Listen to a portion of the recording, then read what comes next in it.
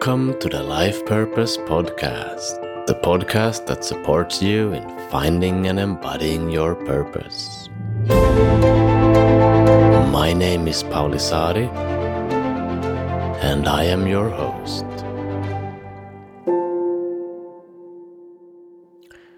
In this episode, I talked to Stuart Davis. Stuart is a writer, director, actor, comedian, podcaster, and songwriter. He has recorded more than 15 albums and made TV shows like Sex, God and Rock and Roll and The Stuart Davis Show. In our conversation, we talk about purpose in the context of being a creative artist. Among other things, we talk about the fundamental creativity of the universe, about how our calling usually tends to lead us outside of our comfort zone, and about the somewhat surprising direction where his purpose has taken him recently. Before we dive into the episode, I'd like to take a brief moment to say a few words about an online workshop that I will be offering soon. This workshop is for you if you have devoted a significant part of your life to deep spiritual practice, and if you're now in a place where you want to make a difference in the world, but you do not know where to start. It is for you if you have a sense that something is calling to you, but you can't grasp exactly what it is. It seems like it could be several different things, and it's difficult to choose. The aim of this workshop is to give you a better chance of getting to a place where you feel fully aligned with your calling, a place where you are 100% engaged in contributing towards a better world in a way that feels deeply meaningful to you. It's a 90-minute workshop in the foundations of purpose discovery, and it's completely free.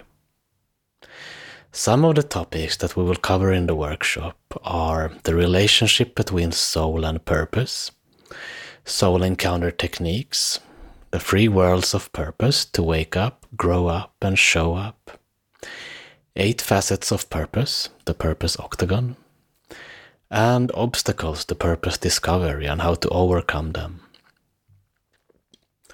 If this sounds interesting, I encourage you to go to paulisaari.com and sign up for the workshop. There are only a limited amount of spots available, so if you want to make sure to get a spot, it may be a good idea to sign up as soon as possible. The workshop is 90 minutes, it takes place on Zoom, and it's completely free. You can find more information and sign up at paulisaari.com/webinar. Or simply go to paulisaari.com and find the webinar page in the menu. Okay, that's all I wanted to share about the workshop, so let's dive into my conversation with Stuart Davis. I hope you'll enjoy it. Okay, so welcome to the Life Purpose Podcast, Stuart. Thank you so much. It's a pleasure and an honor to be joining you today. Yeah, so we're going to talk about purpose, as always, on this podcast, and I have a couple of directions where I imagine we may be going, but I would like to start with a very open question first, and that is, what comes to your mind and heart when you connect to the topic of purpose right now in this moment? Yeah, I would say that question has evolved for me over time. And one of the ways that I have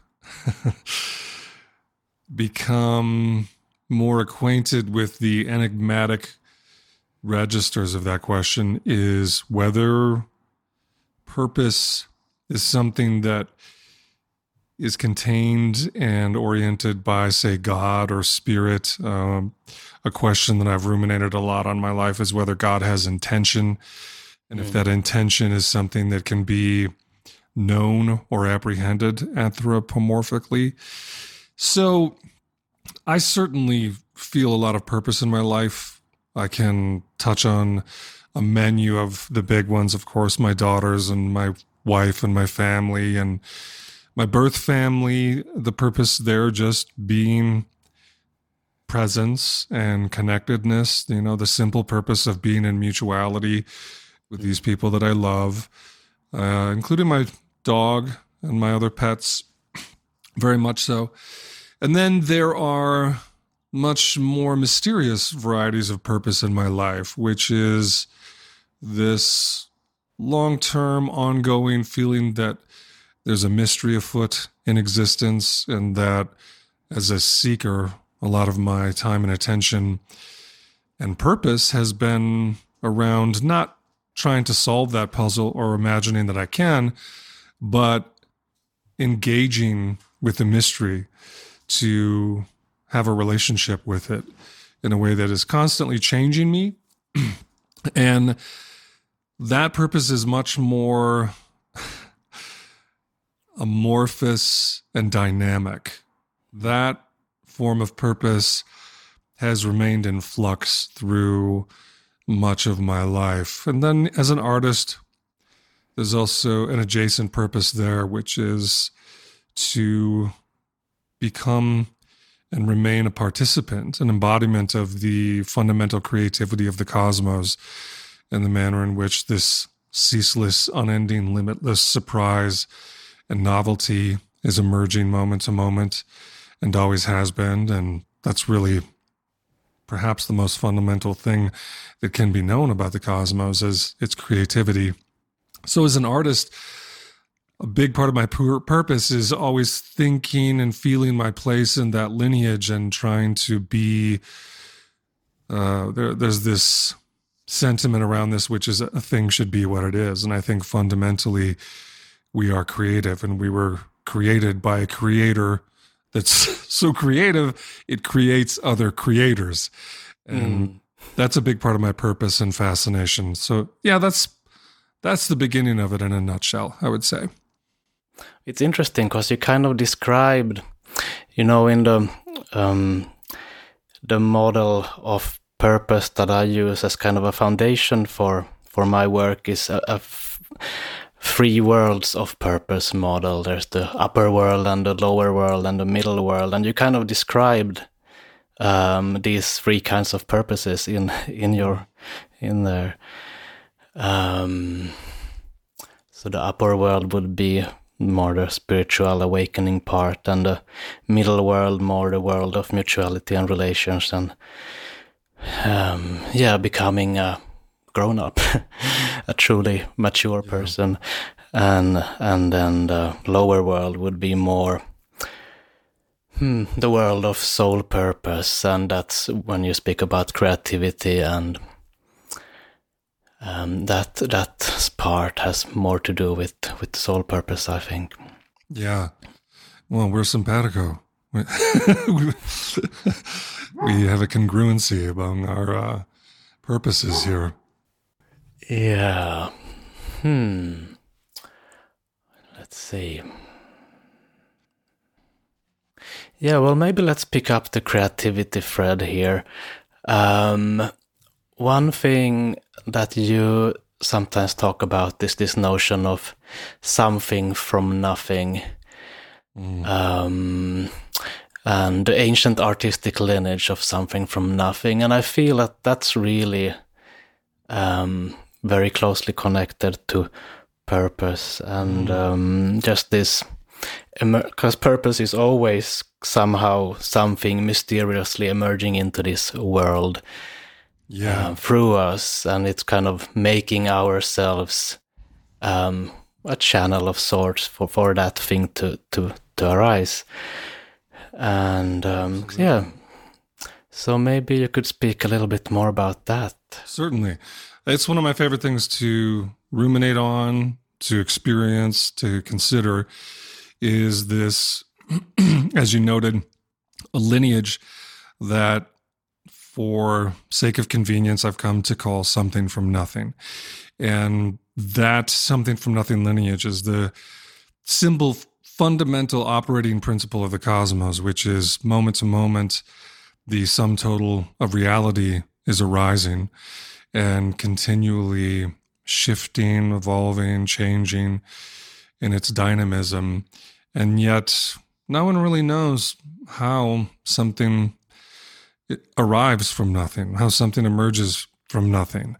And I took a quite circuitous route as a spiritual seeker and practitioner. I like to say that I'm spiritually promiscuous and have pretty much involved myself with most mystical or esoteric lineages that are out there, and primarily Zen.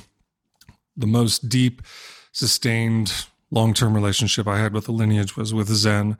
But in the course of that, I also just, as an integralist and a curious person, everything from Sufism to Kashmir Shaivism to contemplative Christianity, whatever it was that floated in front of me in the stream, I was always willing to try to explore a bit. So the irony around that is that I spent a lot of time, years, decades, delving these esoteric and contemplative practices and lineages. And it was only later in life, in my 40s, that I had this quasi-eureka moment where I realized, oh, the universe is actually fundamentally creative. Like, one of the few things we can say with great certainty among the host of mysteries which are present in our cosmos is that creativity has always been an underpinning. It's always been central to the heart of what the cosmos is and does. And I realized slowly, in a funny way, where sometimes things are so close to our face, we don't see them. It's like trying to look into your own eyeball. And the realization came to me that the artistic lineage is the most intimately concordant and expressive of this fundamental characteristic of the cosmos, which is creativity. And the more that I thought about this, it really began to seize me and take hold of a new understanding and a new way of participating in my primary lineage as an artist. So there's really only two ways that we can go about existing in this reality, in this cosmos. One is passively participating in creativity moment to moment, which every person is doing, every cell of our body, every facet of humanity, and for that matter, all that can be observed in the cosmos is creative. It's creating and constantly participating in that. So you can either participate passively or participate with agency. And that little inflection point took hold of me. And then I began to do a review, just a consideration of the human history and path of unfolding on Earth, and things I had never sincerely, deeply considered before became absolute obsessions for me. So, for instance, I came to realize and recognize that at some point in human history, there had never been a phoneme. There had never been a signifier. There had never been a referent. And a human being genuinely gave rise to the first phoneme, the first signifier. Some human being at some point gave birth to a referent. And simply, truly understanding the profundity of that implication, the creative genius, which is almost incomprehensible, what an act of genius that was. And as soon as I had that feeling of, oh my God, that really, all we take for granted and which goes largely unseen because we're the benefactors and inheritors of 7,000 or 8,000 languages extant at this time, and through history, who knows how many. And we swim in language all the time. And so to have lost this grandeur and an intimate sense of how astonishing that human offering was for someone to bring forth the first referent, the first signifier. As soon as I thought of that, then a domino effect began to happen, and I thought of the first melody that a human being ever sung, and the first time instruments and rhythm and the partition of time into tempos and musical structures, cave paintings, just anything you can think of. I realized that creativity is really the primordial lineage. Creativity is the lineage that gave rise to every other lineage including Zen or whatever we want to think of, they were all issued and brought forth from the primordial lineage, which is creativity itself. And the longer that I remained in the consideration of these fantastic miracles, then the more I came to admit that I had been misunderstanding my own lineage, that I had been blind and unobservant of this primordial lineage. And then I became very passionate and interested in trying to correct that,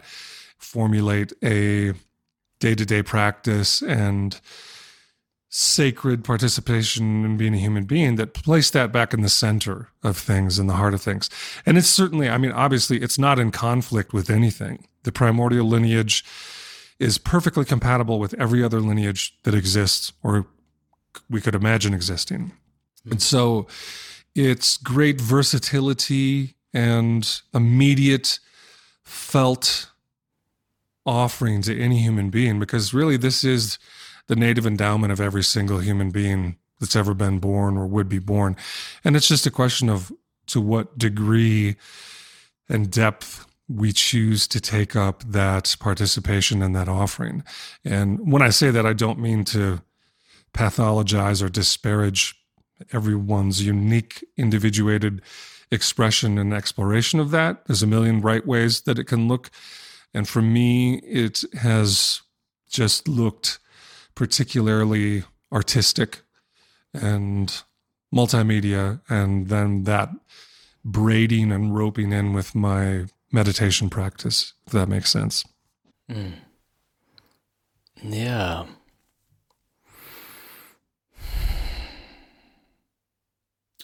Yeah.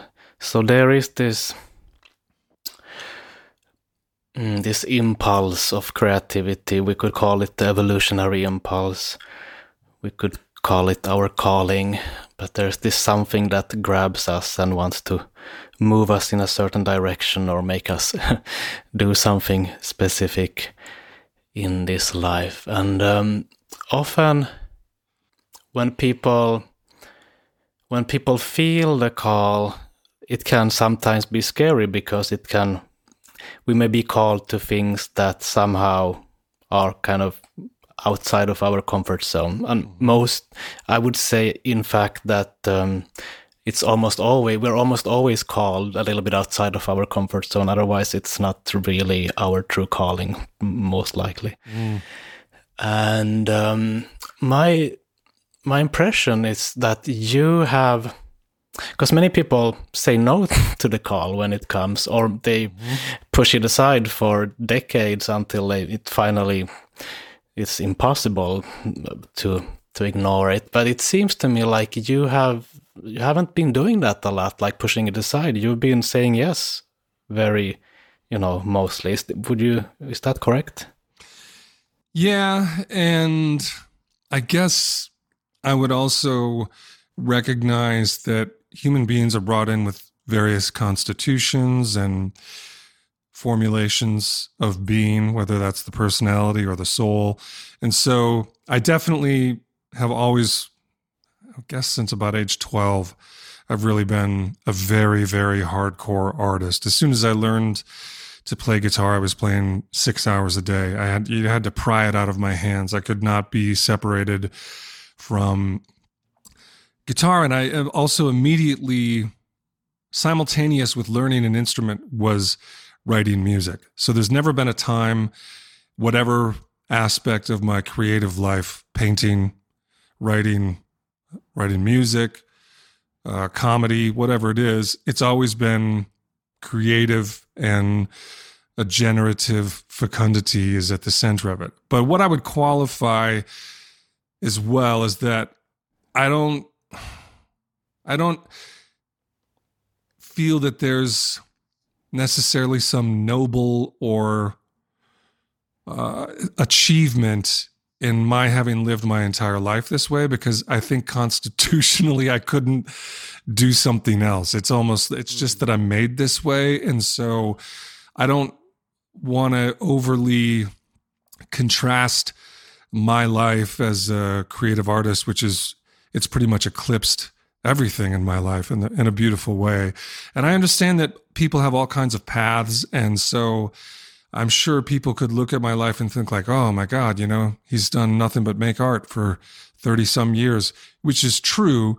But at the same time, I just came into the world that way. And I also have to really recognize how fortunate and lucky I've been. I've been incredibly supported, and there's particular details about how my artistic career has unfolded that are not mine to take credit for. They have a lot to do with community and tribe, and they have to do also with the cultural moments that I was brought into. I mean, to be precise, more specific, my music career could not happen now. If I was a child now, my music career would not happen. And the simple truth is the cultural moment when it was possible for me to thrive is gone. And I'm acutely aware of that. And it's also one of the reasons I'm so ferociously passionate about working to cultivate a deeper culture, to cultivate depth, and to intentionally place an emphasis on art and creativity as not an indulgence and not an ornamental navel-gazing enterprise. It's actually fundamentally critical for our survival as a species. It's the only thing that has ever rescued us. Every iteration that we can think of humanity plummeted into these crater moments where we truly were in peril of not existing anymore. And I think there's arguments to be made that there are features of that occurring right now on the planet, and it can be confusing and misleading to think there's 7 or 8 billion people and that somehow secures our future. I think that going back to this artistic principle, the something from nothing lineage, that is the lineage that rescued us every time we were in peril, and that's the lineage that will carry us forward if we succeed in the coming tens of thousands of years, which again, geologically is nothing. We can look back to a period 70 to 72,000 years ago when we really very nearly vanished off the planet. So those two themes that I just wanted to highlight there were, I credit and feel so grateful with all the support that I got from other human beings. I recognize I got lucky when I was born, where I was born, the family I was born into. So many things had to fall in place for me to be able to just say, oh, I'm going to be an artist and nothing else. I would not be able to do that now. And then the second one being that I really feel passionate about us reframing and obtaining an understanding of art which does not see it as a commodity or an indulgence, does not see it as ornamentation or artifice. There's a great book that I always recommend to everybody called Reclaiming Art in the Age of Artifice, which is written by J.F. Martel, and it's all about this theme. And I feel like it's a sacred text at this time in our collective unfolding. So yeah, let me just pause there because those are the two things that percolated up for me on those thoughts. Yeah, certainly you're making an important point here that it's very different between different individuals, how difficult it is to follow what we are called to do, depending on how traumatized we are and how much support we have and many other factors. And yes, that's certainly true. Yeah. I still get a little bit curious because have there been moments when you were like, oh Jesus, can I really do this? Like where you felt like really called to do something and then there was like a great degree of hesitation and you still went ahead and did it, but like yeah, I'm just curious if there have been moments like that and like what helped you then to kind of do it anyway, jump into It's a great question. And I want to use comedy as a way to talk about this question, as a way to walk around this consideration. Let's just in a simple sense, for sake of convenience, identify on one end of the spectrum fear, hesitation, trepidation, and on the other end of the spectrum, total freedom, limitless abandonment, and confidence. So the phenomenon that you're describing, the first thing that comes to mind for me is live performance, and perhaps particularly the live performance of comedy. So Yeah. I had a TV show for a few years called Sex, God, Rock and Roll, and we taped it live in front of a live audience. Although the show, it's funny, I look back on this and think, we didn't have to do that actually. Like I could have, the show went to broadcast taped, but we taped it live. And the reason I think that I felt so determined to have the show be recorded live is because there's a trust fall that's like being tipped over backwards into a chasm. When you walk out on stage in front of a live audience and do comedy, I mean, it's the single most terrifying thing that I've done. And I've just done every kind of performance almost that you can think of. I'm not dancing, but pretty much everything else. Songwriting, concerts, acting, whether it be on screen or theater, but doing comedy in front of a live audience. And it wasn't even so much about the cameras that was part of it, but mostly it's about this utterly unpredictable, completely unknowable equation that you're entering into. And that equation includes the complete unpredictability of the audience that's going to arrive each time you do one of these performances. You don't know who's coming. You don't know what their day was like. You don't know what's happening in their life. You can't know, and I would say you don't need to. You shouldn't know. But what you do know is that you're about to completely expose your soul in the most vulnerable, delicate, and explosively charged way imaginable, at least in my life and experience. And so you go out in this series, I would go out and do a 5-minute monologue, a live comedy monologue before each episode started. And those were always the most incredible. I mean, it was like being hit by lightning. The charge was so strong, and many, many performers speak of and have related this in great detail and depth, which is the high is so powerful that you actually need a day to come down after the performances. It just reverberates through your body in this electric way. And, you know, the beautiful thing that I'll say about live audiences as well is that in general, not every time, there's certainly bad audiences. Sometimes audiences, in my opinion, get it wrong and just can't be worked with. But generally, 95% of the time, an audience wants to see you succeed. They want to love you. They have an appreciation for the tightrope walk that you're doing, and they're rooting for you. So most of the time, they're rooting for you, although that doesn't diminish necessarily the incredible,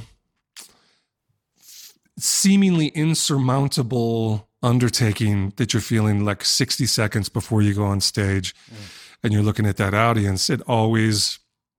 I just have never felt anything so electric. And there was one particular performance that I think is just a hilarious tale that I want to share in this regard. Is like one of the funniest things that ever happened to me as a performer, which was I was doing a benefit concert, and it was one of these. It was in LA at the, I can't remember the name of the theater. It was like a 3,000 seat theater, sold out, and it's all these stars, you know, Louis Anderson, and I'm going to forget some of the others. But I was supposed to go on right before Jim Carrey. And so I'm standing backstage, no, side of the stage. I'm literally at the curtain waiting to go on, and Jim Carrey just walks right by me and walks out on stage and takes the microphone and just decides, I think he just literally did this of his own accord. He just decided he was going to go on first. I think he might have been in a hurry or something. He had to get somewhere later that night, maybe.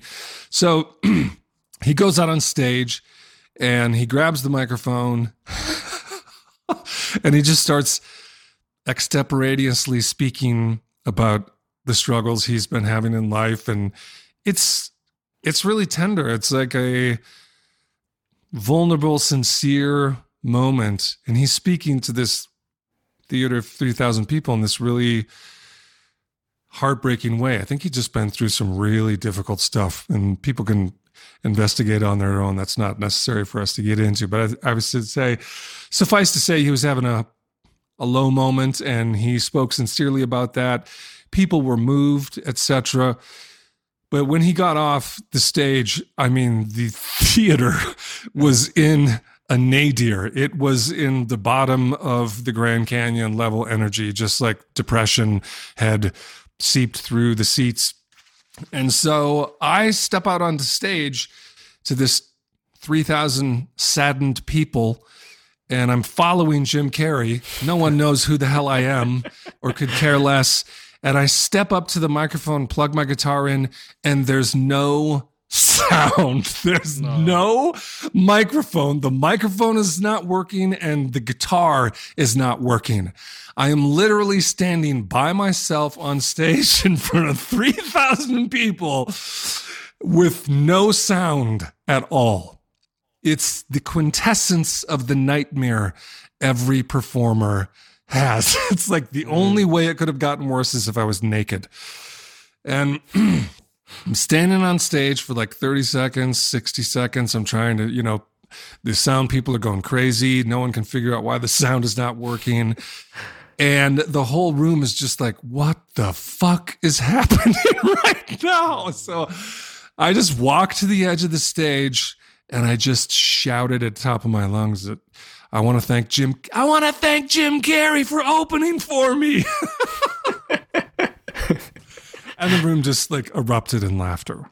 And that let all of the tension out of the room. And like that just completely, not that that's any kind of brilliant joke or anything. It was just like this valve that opened up and everyone relaxed. And then they did end up fixing the sound a few minutes later, and it all went on. But the reason that I'm bringing that story up now is that as a performer, that's, if you're sitting around in your bed at night, imagining anxiety and provoking scenarios, that's about as bad of a scenario I could have thought of. But in the moment, as it was happening, my feeling was like, this is so hilarious. This is really like the worst thing ever. And it's just fine. I'm still like, I got all my fingers and toes. I'm still here. I'm still okay. Like, this is going to be whatever it is. And so when you're outside of a moment and you're in your head and you're trying to think of like all the things that you would want to do to try to rescue that moment, that's not actually what that moment feels like. And a big part of why that moment didn't feel that way is because human beings, again, generally 95% of the time, an audience doesn't want you to fail. They don't want you to be miserable or embarrassed, and they're already looking at you on stage like having this hilarious catastrophe. They want to find a way for it to work for you. So to your question about have there been times where I looked at the thought of doing something and the proposition of it just seemed too much? No, not really, but that's also not to say that I didn't feel stage fright every time I got on a stage, every time. I mean, I thought about this a lot on the last tour I did because I toured. I mean, really, I started doing shows at the age of 15 or 16, and my last tour was in 2012, and I did 136 cities.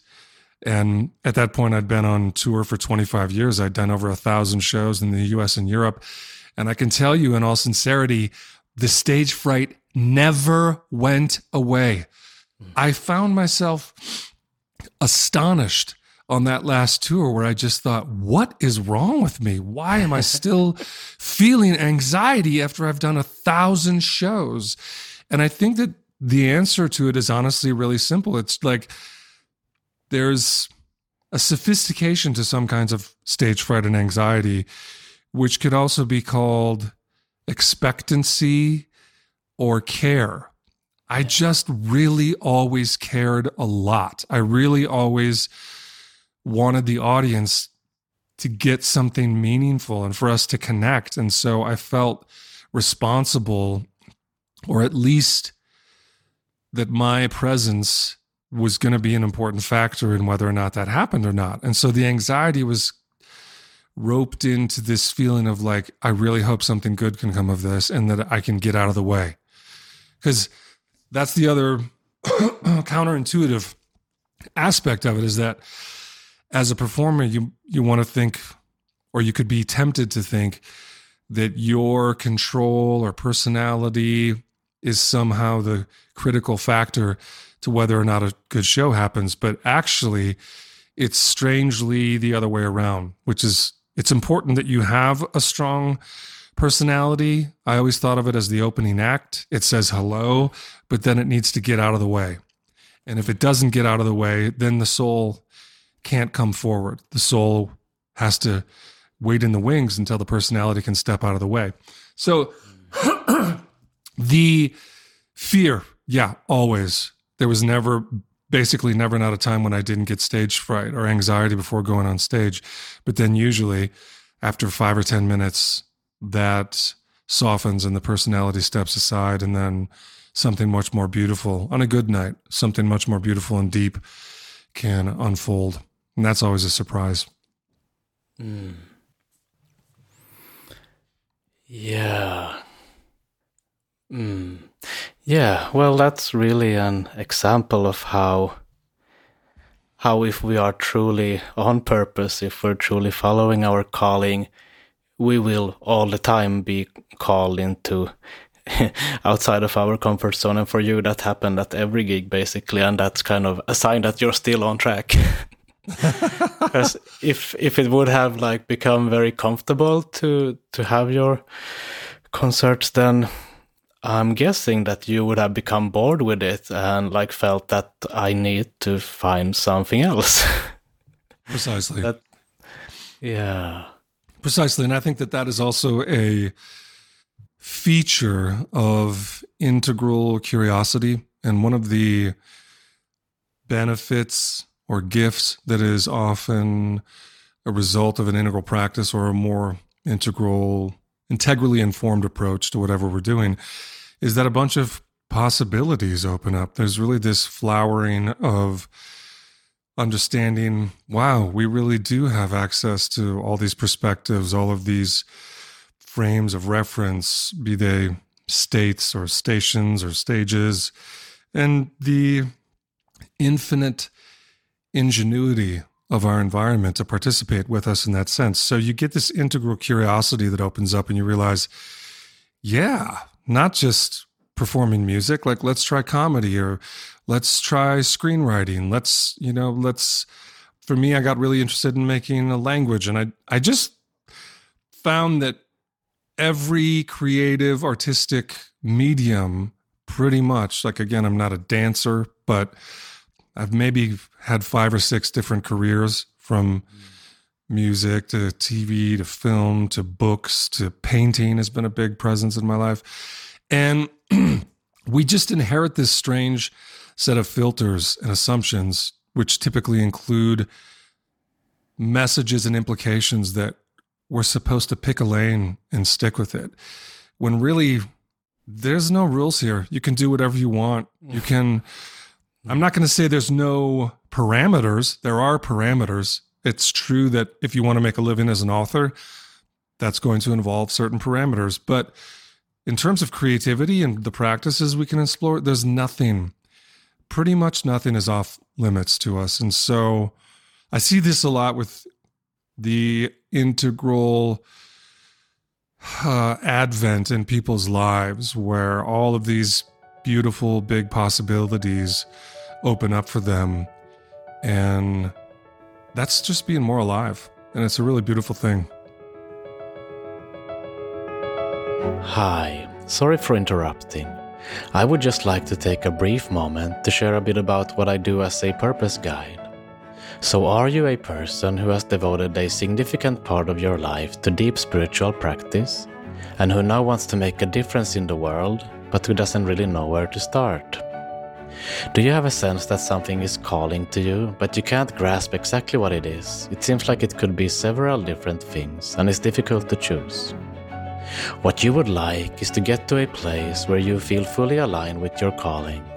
A place where you are 100% engaged in contributing towards a better world in a way that feels deeply meaningful to you.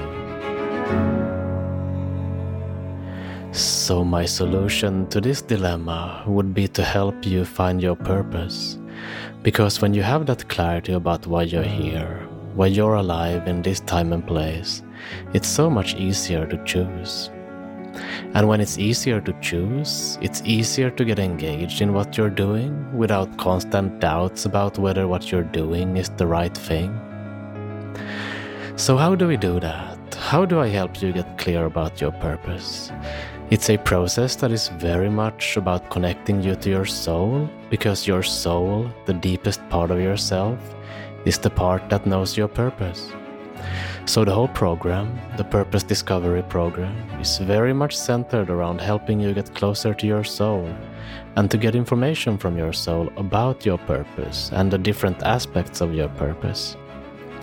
We divide purpose into 8 different facets: vision, powers, values, essence, giveaway, task, message, and delivery system.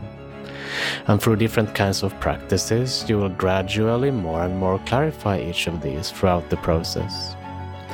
Towards the end of the process, you're likely to have a very good soul-level understanding about why you're here. If this sounds interesting for you, you can book a free introductory session. It doesn't cost you anything, just a little bit of your time.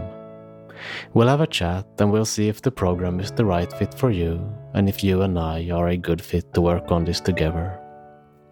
So if you feel called, I really want to encourage you to go to my website and find the contact page and book a free session. Okay, let's get back to the interview. Thanks for listening.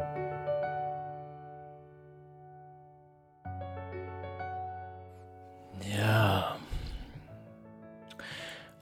I get curious about how your experience of something new being born through you, like when a new idea, like say that you've been mostly focusing on music for a long time and then suddenly something that's outside of that, like in another artistic domain arises in you, like an idea.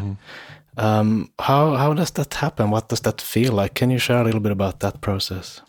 Yeah, well, it typically includes this fascination around not knowing how to do something. There's something really beguiling and attractive, magnetic about not knowing how to do something. So, for instance, painting has definitely been that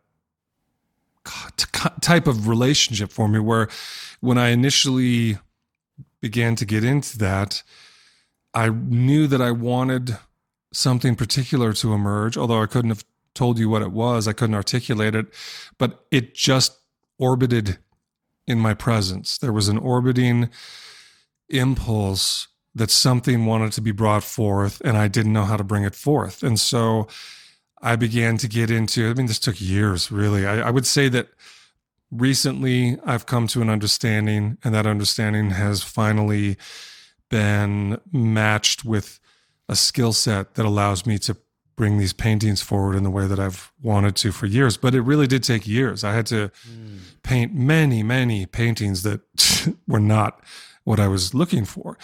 And it was even worse with songs. The beauty and brilliance of human creativity is that when you're writing, or I'll just keep it personal for me, when I was writing my first 100 songs and they all sucked, I literally thought every time that I was writing the greatest song ever. I really believed that. It was not merely a rationalization or a justification.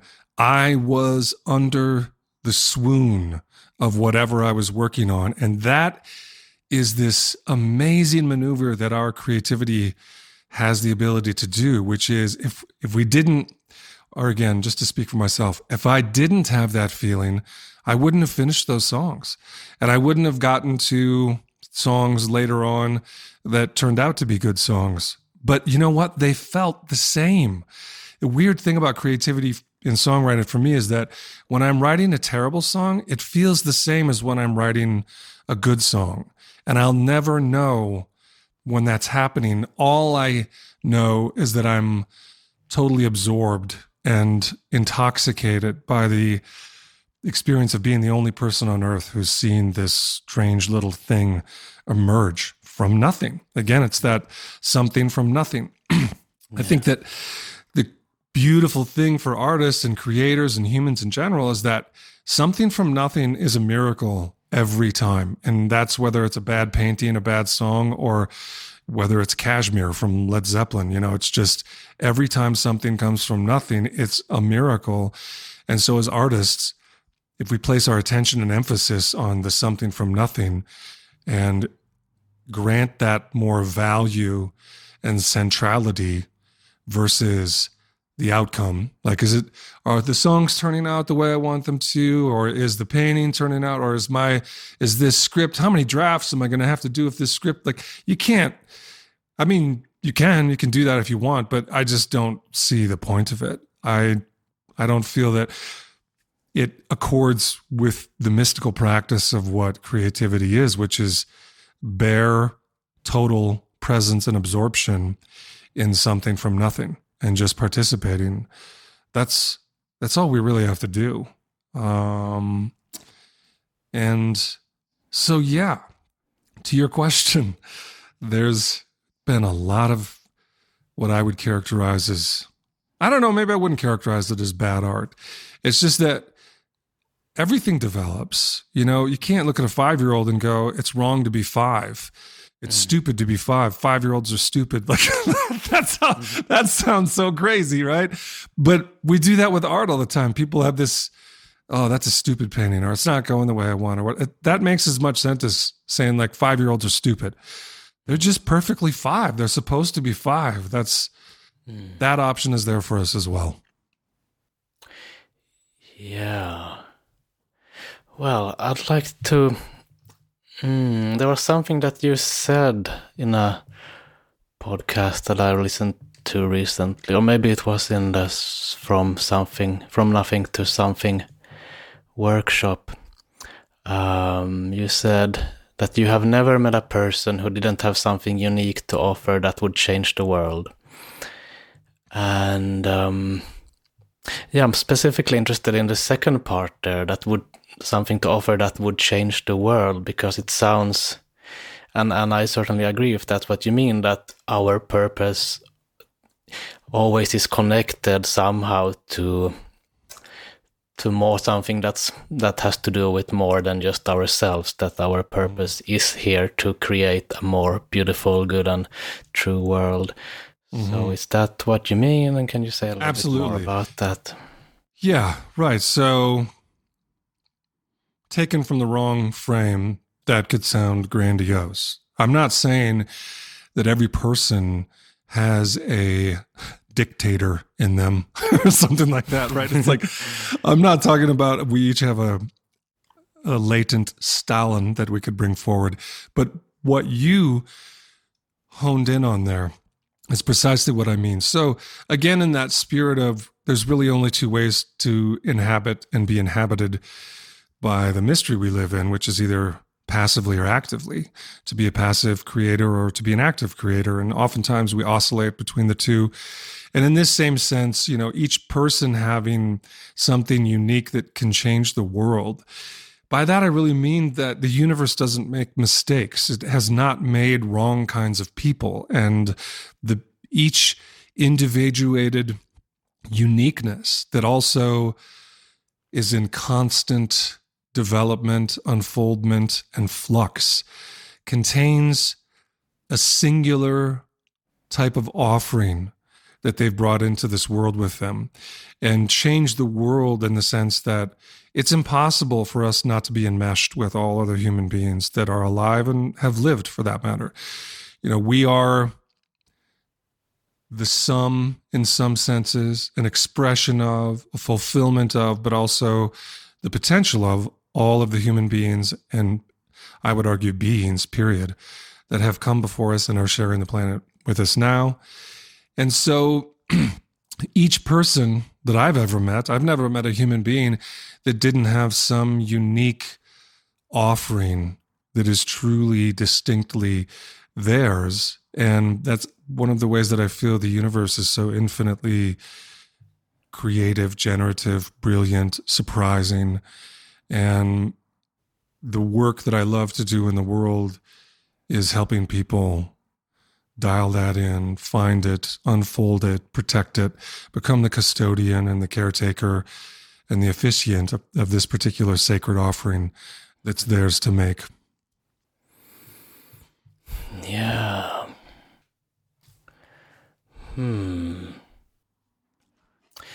Yeah. So we have already talked a bit about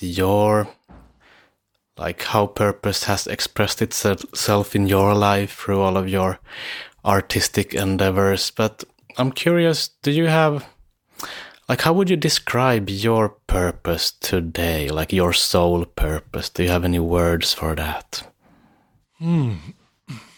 Well, it's an interesting consideration as of today, because actually I'm in the midst of rolling out a new project that is a big life project, and it's not just mine. I have two other founding members doing this with me, but the project is the Experiencer Group. And in terms of soul level work, I definitely feel that this has increasingly become the work of my soul over the years since 2010.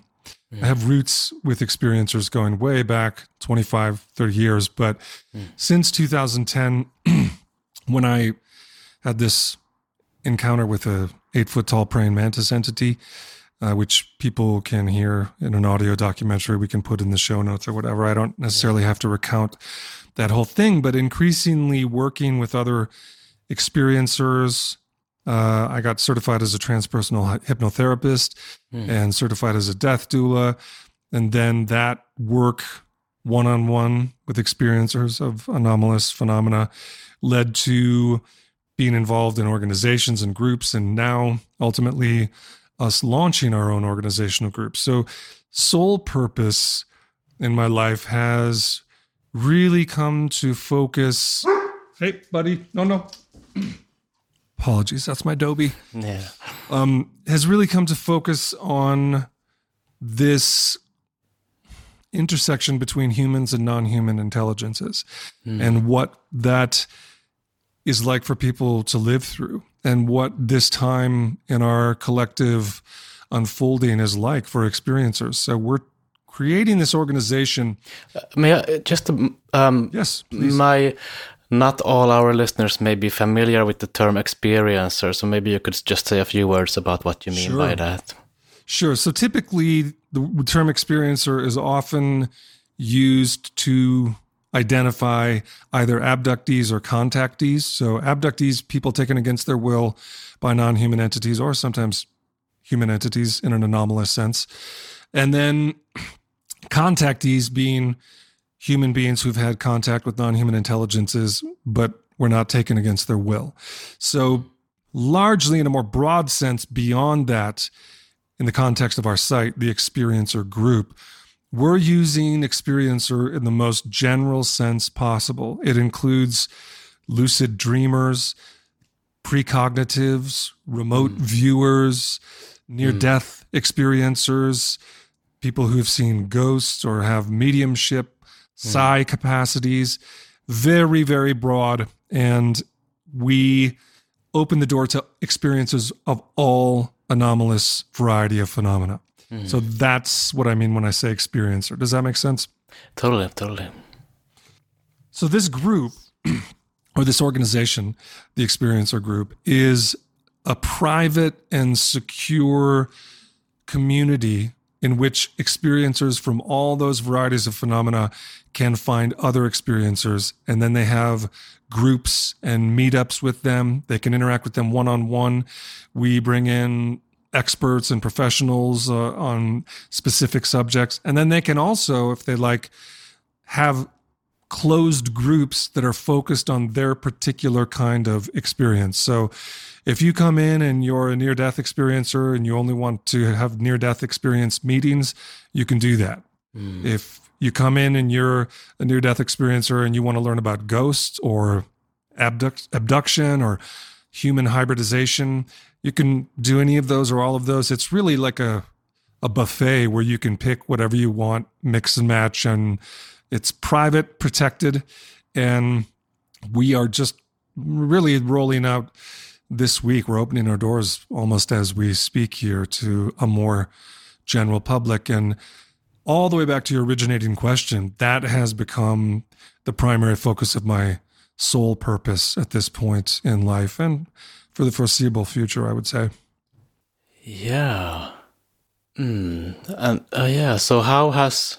And I'm wondering about how your sense of purpose has changed throughout your life. Can you give us a little overview? Because I'm assuming that there has been many stages in some sense. It's a great question. It's a great question. And yeah, I definitely did not have this sole purpose.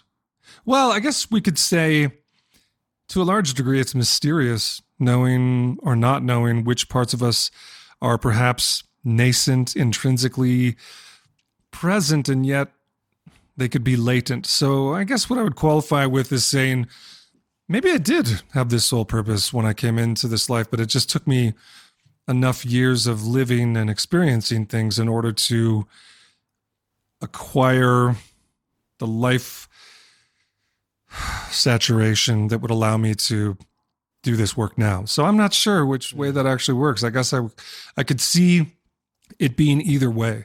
Maybe I was born with this knowing it would be part of my life path, but also maybe there's some fun surprises. But to your question, when I came into the world, I think my first few years, of course, were just, I hate to admit this, but it's true. But the first memory that I have is laying in a crib and looking up at the ceiling and feeling like, oh shit, I'm here. Like I had this feeling that, oh God, I'm in a low realm. And I didn't have words for that, obviously. This was not a thought formed in language in my head. It was just a feeling that I was in a low realm. And that feeling stuck. I have to say that I can remember feeling that on numerous occasions through my childhood. And I think my sole purpose through childhood was just survive, like just make it through this low. Now, I don't feel this way now. So when I describe in pejorative terms what I'm relating, I'm just simply recounting what my childhood self felt and thought. Yeah. And my childhood self did not have a very high opinion of human beings, and then was saddled with the irony that I was one, and I didn't know of any good ways to get out of what I would now call samsara. Yeah. And so until my sole purpose didn't change in that regard until I had a really severe depressive bout. I went through a period where I was just completely ostracized and tormented by everyone in my entire school, and that caused me to become suicidal. And I didn't try to commit suicide, but in the bottom of that depression, I had the experience of being in the presence of something, and to this day, I'm not sure if it was my higher self or I don't know. It never identified itself, but what it communicated to me was, you're already dead. It's redundant for you to want to kill yourself. The part of you that's dead is always already dead. You can't not exist. It's not possible. So you should stop with this line of thinking. It's just silly. Now, again, it didn't convey that using language. It was just a felt telepathy or person-to-person feeling. But the transmission was very, very clear. And strangely, that communication eliminated my depression. Strangely, this presence and that experience lifted. I was so fascinated by that thought, you're already dead, that I started to think and feel about that. And that is where my soul, I would say, came back online and then found it had a different purpose. It was maybe the first time my soul really got purposeful. And the purpose was, oh my God, I know about this whole other reality. Like there's some kinds of intelligences around us and they can show up and communicate. And holy shit, there's this secret realm that humans have access to and nobody knows about it. Nobody's talking about it. And I just felt like I had this incredible secret and it caused my depression to vanish. And then when my depression vanished, the other funny thing was that I no longer cared when other kids were being cruel to me. I really didn't give a shit. I mean, it just actually vanished. And they then, strangely, because, humans have this detector, this sensitivity. You really can't fake these kinds of things. And when a kid is cruel to another kid and then the victim genuinely doesn't give a shit about it and it just washes right off their back, and I would just look at these kids like, oh my God, you're robots, you're morons, you're totally lost in this maze, like you're zombies. And my not reacting to them caused them to become super curious about me. And so then I became like really popular and I was, just weirdly brought back into the fold with this new elevated status among my peers, but I didn't care about that either. I really didn't. I didn't care on either end of the spectrum. I was just kind of lost in this reverie around this new secret, this new mystery that I had found, which is like, oh my God, there's other realms and what the hell, that carried my soul purpose to a new direction. And I would say that direction became seeking. And that seeking, as you know, and I'm sure I've experienced a lot of, can look a million different ways. Some of the seeking manifest in art and creativity. Some of it was in dreams and meditation. I had fevers all the time when I was a kid, and I had a really almost mystical relationship with my fevers where I would go into these altered states. I'm talking like 104, 105 degree temperatures, and I would go into these altered states and experience such weird shit in my fevers. And in the fever, I would tell myself, remember this, this is really important, remember this. But I never could. I would come out of the fever and it would go with the fever. It was like the fever was the place. The fever was, as soon as it went, I just couldn't get that anymore. So that's stuff of soul purpose continued to look like that until I got a career, until I began to work full-time as an artist. And then I would say the focus tightened and I was on a mission for a very long time, 10, 15 years probably, where I was doing 150 concerts a year and just living out of a van in hotels. And then for that period, my soul's mission was just devoutly about music and performing and recording. And then when I met my wife, I would say, for me, I knew right away that I was just like in love with her the first time that I saw her. But she changed my soul purpose more profoundly than anything. So when she entered my life, then my soul purpose shifted again to be about her and what our life together was going to be like, which would include kids, and was a radical 180. Like I just had lived my entire life saying, I'll never have kids. It's non-negotiable. I will not do it. I will not have children in this lifetime. And then she kissed me one time, and I was like, I will do whatever this woman wants. I will have kids. I will. It was just like completely, literally, she kissed me one time, and it just, my sole purpose changed again. And it became about our family and me to a degree. I mean, really, to a large degree, it became about me making my life about them. And not having the emphasis be about like, am I getting what I want? Is it going my way? And it has. Like, don't get me wrong. I'm not painting it as though I've been a martyr or something. It's been wonderful, but it's been difficult. And not so much in the last 10 years, but the first 5 to 8 were tough. And that sole purpose was about being humbled, and because, I wasn't good at it. I was not a good husband. I was not a good father. Like, I really didn't know how to do that. I had to learn everything from my wife and my daughters, and I still am. But the first 5 or 8 years were excruciating a lot of the time. I mean, I just felt like I was disintegrating, and gradually that transformed into the sole purpose of, there's a lot of joy, there's a lot of laughter, there's a lot of just hilarious surprise. My wife and kids they're my heroes. They're just brilliant, amazing, hilarious. And it's funny that you're bringing these questions up, because what I would say about that phase of sole purpose in being their dad and being their husband and trying to learn how to be in a relationship, that I think was really also, I couldn't do the work I'm doing now if that hadn't happened. Like, even working one-on-one with experiencers, like, my kids and my wife really were the ones who taught me how to pay attention to another human being, to attune to them. And that's all really most of the time you can do, is you attune and just be present with someone to try to help them.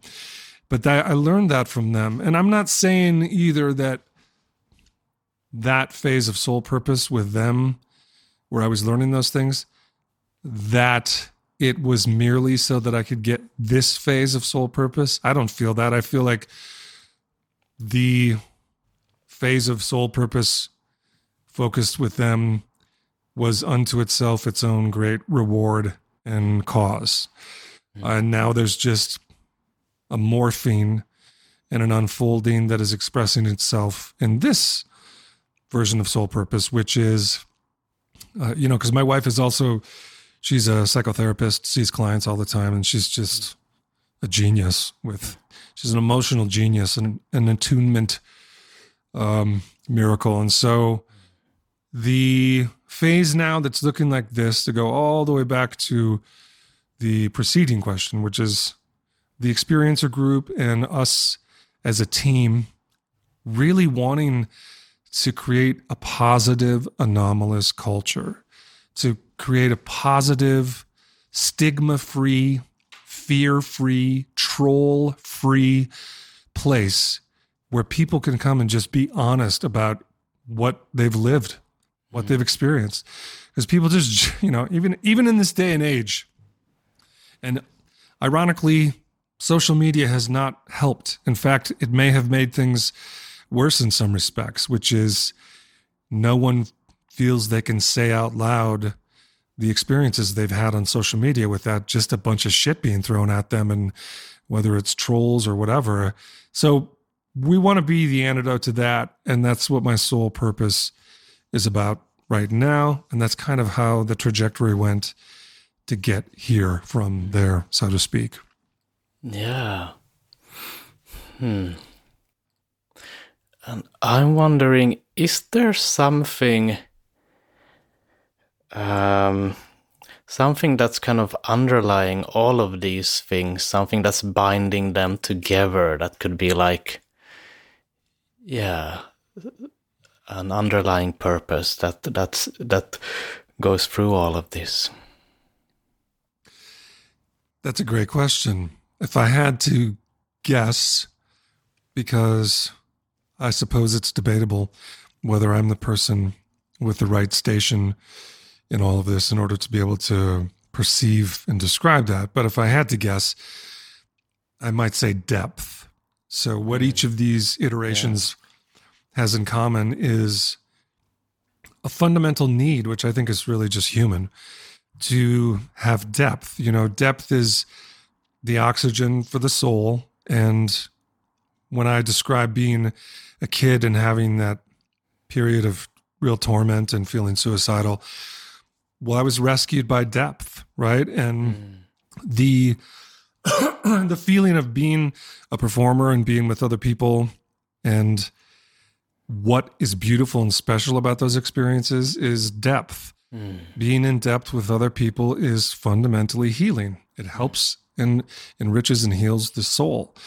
And same with all the contemplative practices that I've engaged in my life. They feed the depth of the human being. And my family was completely the most profound, deep experience of my life, was being in a family with them. And now looking at the experiencer group and the anomalous phenomena, that is also all about depth and mystery. We have a really deep mystery, or a deep set of mysteries going on in the middle of our culture, and it's really not being dealt with in a helpful or mature way. So I guess that's my intuition, is that maybe depth is the common thread that runs through those.